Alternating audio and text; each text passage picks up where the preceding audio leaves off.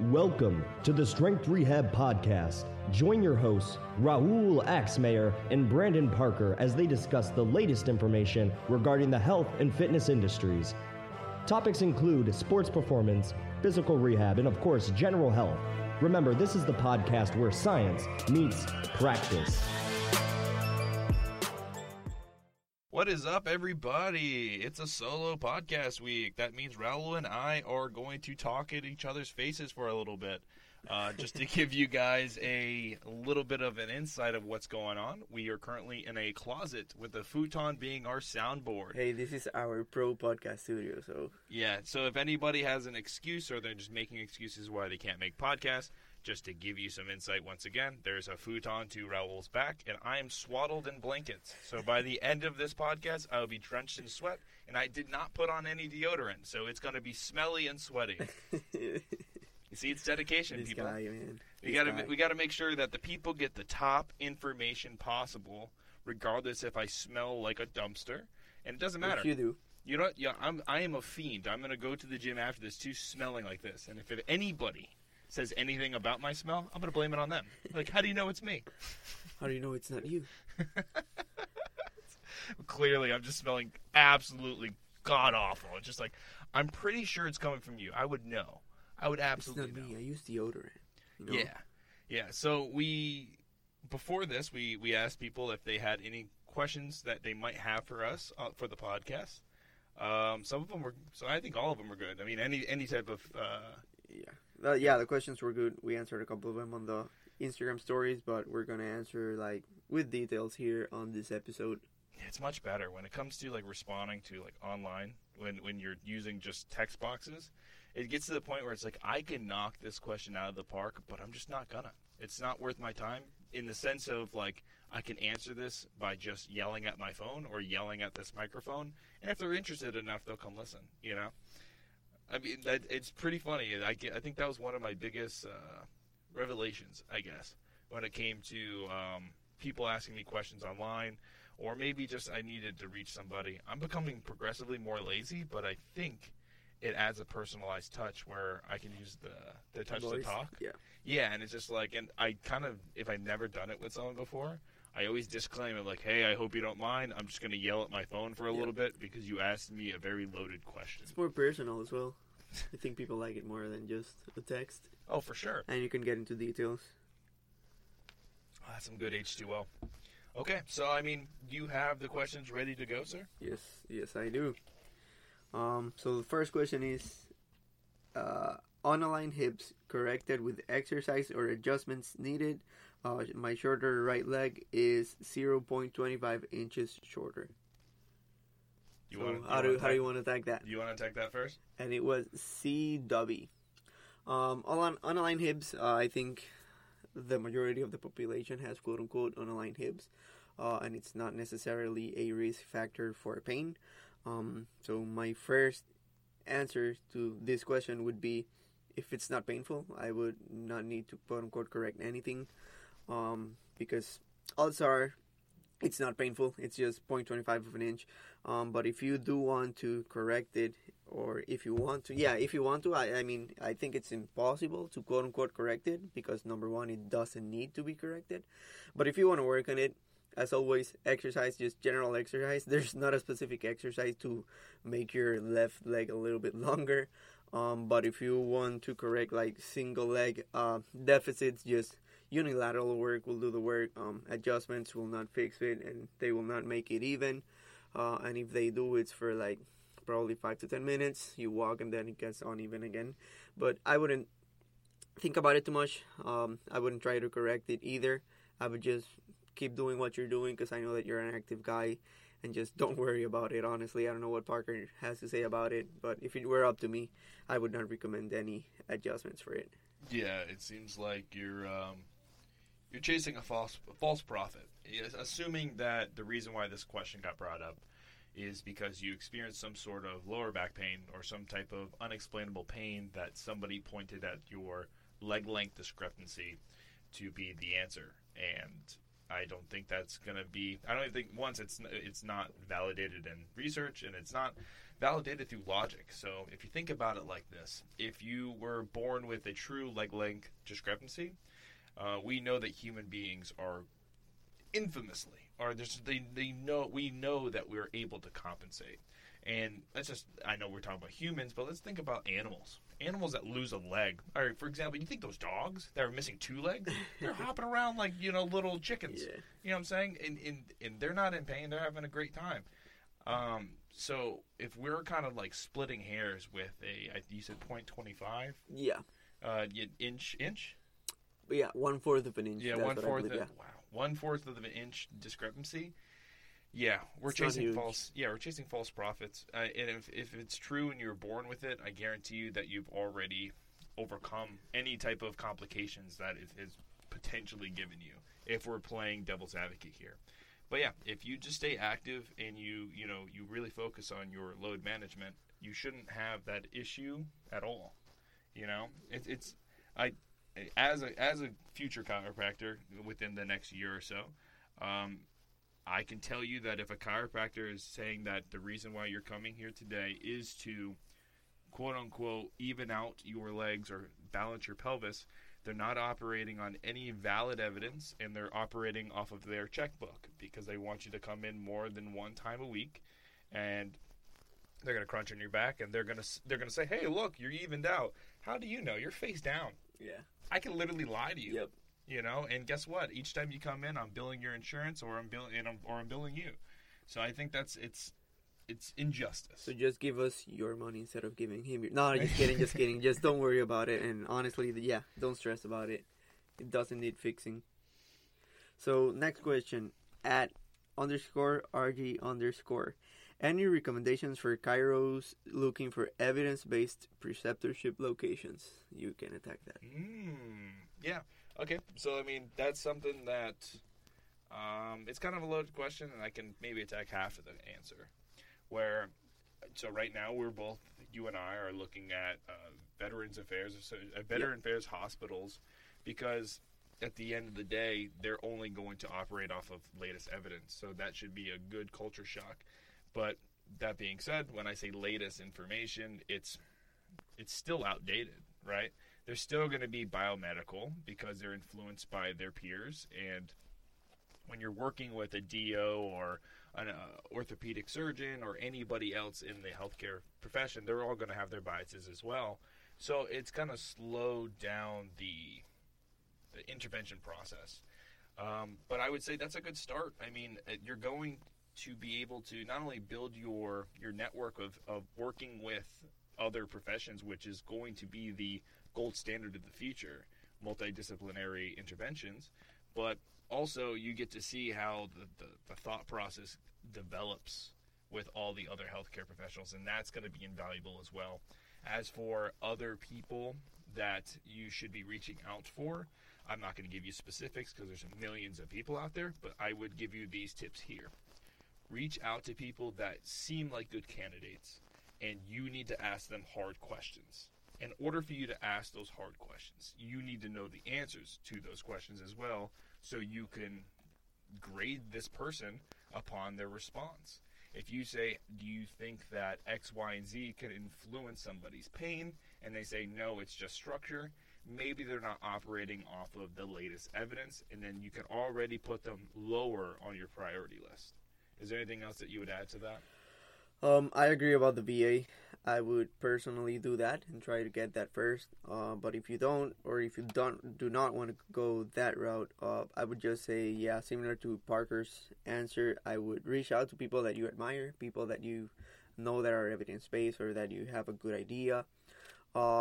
Just create conversation, maybe shadow them if they're close. If they're far away, just talk to them, ask questions, ask the right questions, but also understand that you probably will not find a perfect fit. Everybody has its faults, but I think that you can find there are definitely good candidates out there, and if you need help, you can just reach out through DM. Maybe we can recommend you some chiros we know, but it's all about networking, just talking, asking questions, and understanding that you probably won't find a perfect fit. Right. Yeah.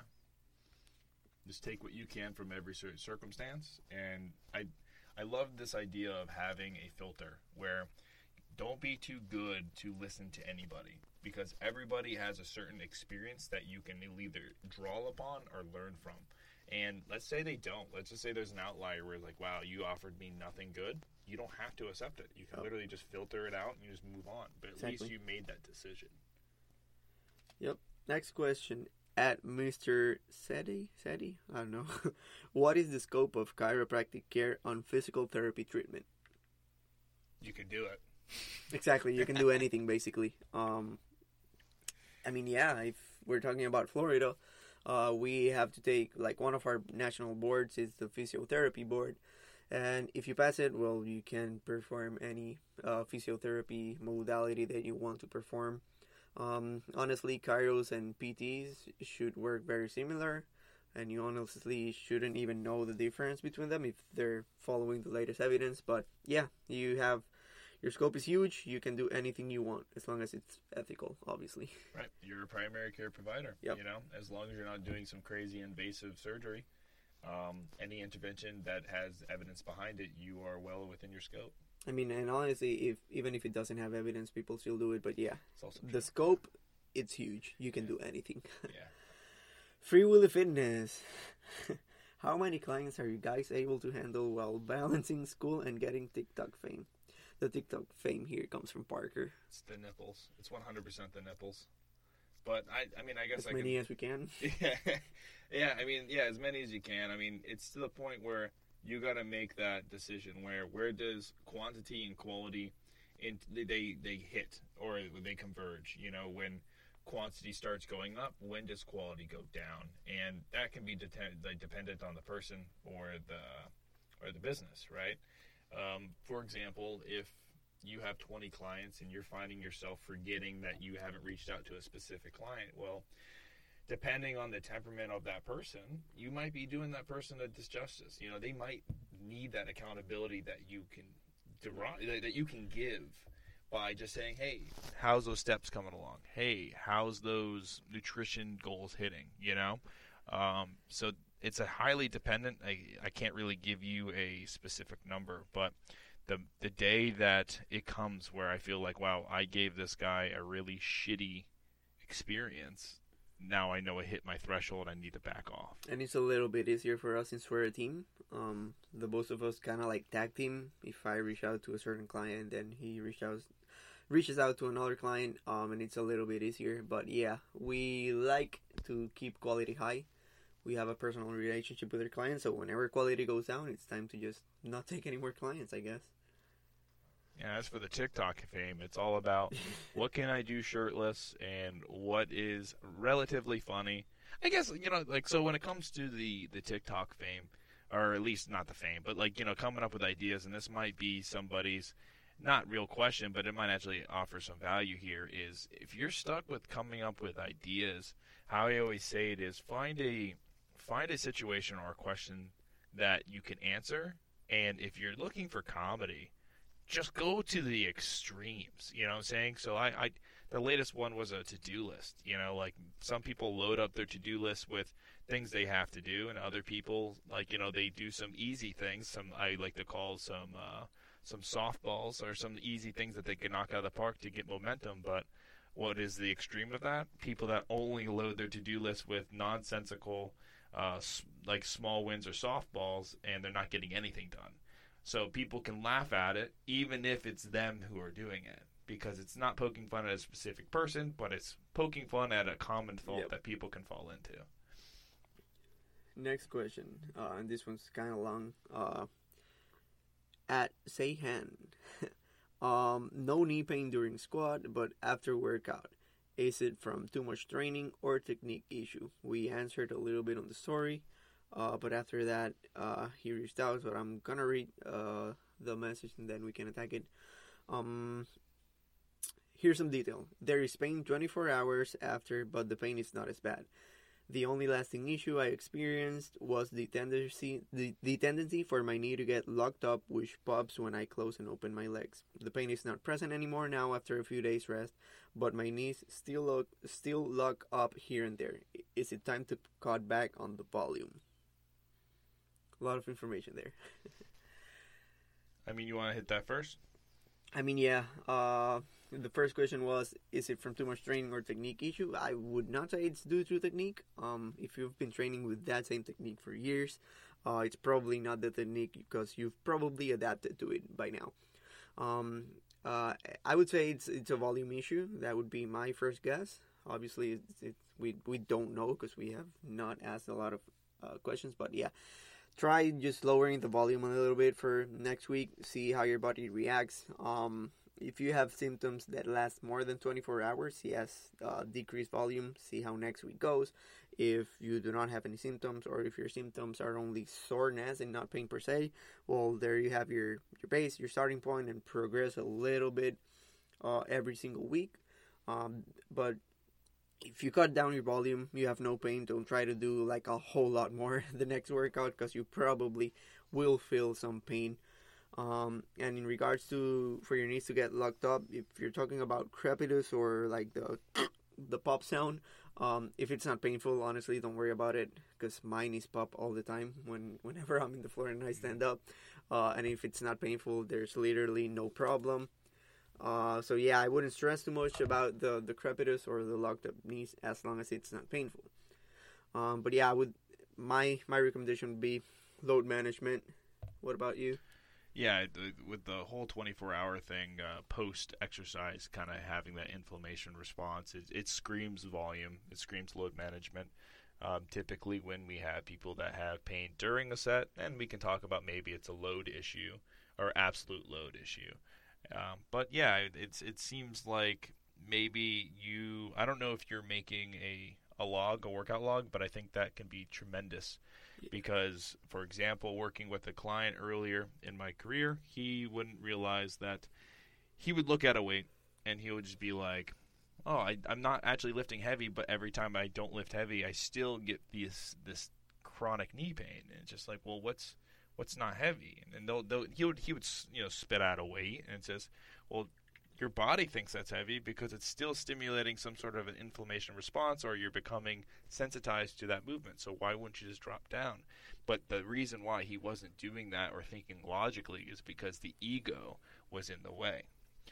So why I say you should be writing things down is because now you can absolutely look at just numbers and objective data, no emotion, and you can say, wow, okay, my volume was here, I felt this pain. My absolute load was here, I felt this pain. What variables can I change in order for me to not feel this pain? So let's say week 1 you decrease the load. That's going to inevitably decrease the volume, of course, but you're still feeling this issue. Okay, maybe it's a repetitive motion that's being the provocative thing. So instead of changing another variable from there, you can go back from your initial baseline, which you've written down. Now you're just going to change the variable again. Instead of decreasing the load, we're just going to decrease the sets or the reps. This is why it's so important for somebody to write things down. Because you can think you remember things, but at the end of the day, you're always going to round up if you have a healthy ego in the gym. Like, oh yeah, I did 135. You're probably gonna be like, oh yeah, I did 235. It's inevitable. But yeah, it sounds like everything that Raul said I would agree with. Just adding the tip on top of that is if you're not writing down what you're doing, please write it down because you're gonna cut out all the legwork or the guesswork rather, if you're not writing it down. Yep, and also, like, does your knee pain only appear after squats? Right. And my question after that first question is, do you actually need to be squatting right now? Like, is your goal hypertrophy? Because if it is, there's a million different exercises that you can just do. If your goal is like powerlifting and lifting weights, well, yeah, you might need to find variations of the squat. Maybe a box squat, you can still load it heavy. But it's a shorter range of motion. Maybe you can lower the load, do some tempo work. There's a million different ways to attack the same issue, but load management. If that doesn't work, maybe try swapping exercises or just decreasing the ROM, decreasing the load. But yeah, that or changing the form a little bit, wider, narrower, toes out. Like there's a million different ways that you can attack the same issue. So that's another thing is like another benefit to switching out exercises is it's the law of diminishing returns is true, right? We do become so specialized in a movement that we no longer disrupt homeostasis like we used to when we first started a movement, and we know in order for us to really get some benefits out of exercise, and whether it be muscle gain or strength gain, we have to disrupt homeostasis because that's going to drive a stimulus to tell the body, hey boy, you better adapt right now. And that's, let's say that you are specialized in the squat, you're no longer getting the same benefits as you used to. This would be a great indicator, like, all right, we got to change it up, as Raul said. We can do many of different exercises. And then when it's time to come back, we know that, hey, we may have lost a little bit of skill because skill diminishes very quickly, but you've most likely built a higher capacity in the tissue. So now you can just blow past the one skill that you lost, and now you can actually do much, much better because you're resensitized to the movement, you have a stronger tissue capacity, and once you learn something, it's like riding a bike. You just got to kind of dust off the cobwebs and then improve upon that. Muscle memory. Yes, sir. Was that all the questions? Yeah, the rest ones were answered on the IG stories. We got tagged due to some of my answers. Yeah. But yeah, do you have anything you want to share? Any fun cases at the clinic? Yeah, I mean, I know your cases, but the world doesn't. So right. We can talk about cases anytime, but I will say I will touch upon the whole backlash to people being very upset about what is being said. I love this topic. It's crazy just because, like, if people read it for what it was versus implying emotion, they read between lines that are not there. And they change everything. Like, they mention stuff that we didn't even mention. Exactly. From arguments, yes. Exactly. Changing the context. Exactly, and it's just like you try to bring them back to baseline, but there's just such a large cognitive dissonance, and it's just like you're just arguing with the wall at that point, and it's just unbelievable. So yeah, go ahead. Well, I was just saying, so it's just like the one thing that you say, and I 100% agree with, is adjustments do not cure anything. They do not, and because think about it. Let's say we do have a serious pathology, right? And this person doesn't even know what a chiropractor is. We know that when it comes to a population of chiropractic, it's not high when it comes to the whole world, right? Do we have a massive amount of people dying to a specific disease that we haven't figured out yet? No. We you know what I'm saying? It's just like, oh, well, have you tried cracking their back? And then they're miraculously cured? No. So, when that statement gets out, people fucking flip out. But it's just like, that's not... I don't think you disagree with it because of the logic. These people, they don't disagree with it because of the logic. I think they disagree with it because now they are getting their ego challenged. They are no longer the facilitator of, well-being. But it's just like, yo, dude, even in the argument that I overread that you had with the person, and you weren't even arguing, you were being very polite. It's not even worth it. Right. And it's just like, they're like, oh, yeah. We just clear interference so the body can heal itself. Yeah, I'm gonna read the message. Obviously, I'm not gonna name names because it's private. But I basically answered a question that somebody asked us, and it was, "What do you guys believe is the power of an adjustment?" And I basically answered, "Power, well, none. It's good for short-term pain relief." So I said it's a good thing, right? I never said it doesn't work. But then at the end of the answer, I said they don't cure anything. And this person was like, oh, if you don't believe in chiropractic adjustments, like, you're making a huge mistake being in the profession. The person mentioned that there's a thing out there called doctors of physical therapy, and that we should pack our bags and leave high school. I don't understand why people attack you personally if you never said anything wrong against. Right. We never mentioned anything wrong about adjustments. We never mentioned anything wrong about chiropractic professions. So why would you attack someone? Right. And we're not even saying that spinal manipulation doesn't work. We're just saying that it doesn't do what it doesn't do, and which is true. Right. We didn't even lie. But yeah, lots of logical fallacies there. And once, like I said, it's just when the ego comes into play, there's no reason or logic that's going to break you out of it until you realize that you were wrong yourself. And it comes back to either training, write things down, and as for just, you can't really, you need somebody to call you out on your shit when it's so deep and embedded. But we're in a school that really pushes chiropractic, and I made this comparison a very long time ago, and I'll make it again. Is I feel like chiropractic is like Nike, and the subluxation is the Just Do It logo. It's to the point where chiropractic kind of relies on branding, to an extent. We need the adjustment to basically separate us from a lot of other professions, but yet we have a DO that can do relatively everything an MD can, relatively speaking, and adjust, but we don't really throw stones at them. Yep. And then we have literally physical therapists who do quote-unquote manipulation because they can't say adjustment because guess what? The chiropractors are it's the same thing. It's the same thing. Specificity, by the way. If you're listening to this, you can attack us, but yeah, there's nothing special about it. It's just get off your high horse. You think you're contacting a specific area. You're probably not, but at the end of the day, you get the results. So your ego doesn't take that big of a hit. You just got to realize that, hey, you're not as specific as you think you are. And now that it's kind of like freeing at that point. Am I on L3 or am I on L4? Who cares? Get it moving. They'll feel great because it's going to give you that cavitation. It's going to give you that temporal decrease in pain. And now that they are able to be back to baseline, what habits are you going to instill so they don't get back into this situation again? You are a teacher at heart. Doctor means teacher, right? Yep. There you go. So it's just like subluxations are bullshit. It's just I hope that in the future there's gonna be maybe it's taught in school. I don't know if it's taught in school or not, but it's just egos are everywhere, and it's just if you don't have one, it's so much better. If I'm wrong, I'm like, you got me. Now I know better. Exactly. There's nothing wrong with it. So I would hate to die on a hill that I'm completely wrong with. You know what I'm saying? It's sometimes it's hard to say, fuck, I was really wrong. But it feels good afterwards because it's just like, wow, I was such a jackass and I didn't know it. It's the equivalent of walking around and there's something in your teeth and nobody's telling you. I mean, but that's how growth happens, Yeah.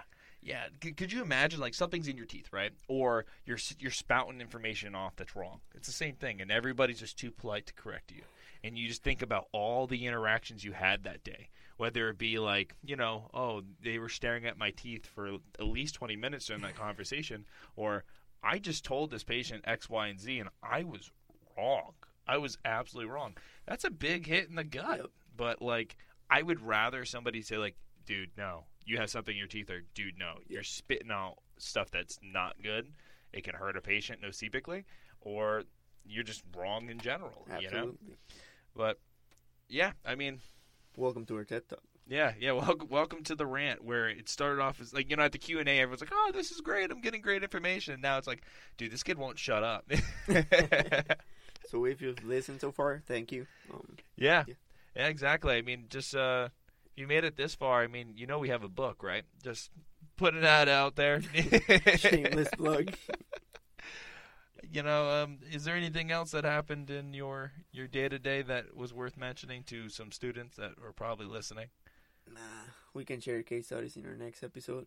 Yeah. Running out of content. Yeah, right? So I guess just to fill in, or I guess this would be a preview. So I had a young athlete that had a spine disorder that they didn't know about. And, with my bias to use X-ray as a last resort, I was humbled, and it was a good experience. And then you had some interesting cases as well, yeah? Yeah, I've had a couple of them. Yeah, see, like, so you guys better tune in. Keeping the cliffhanger. I think we hit it, man. I think we got everything set and done here. I'm smelly. I'm sweaty. This podcast room needs an upgrade, man. There's literally a $1 lamp illuminating our podcast studio. If it gets the job done. Yeah, That's what matters. I'll tell you what, it adds ambiance. It puts me in the mood for conversation, of course. That's what matters. Between this one and the last 3 episodes that we one-on-one, I think the first one was we were cuddling in bed. The second one was we're in a bubble bath. And now this one we're in a sweaty meat locker with the futon as our soundboard. All right, I'm clicking the end of this. Fuck you. I'm just kidding. Oh, I hit record twice.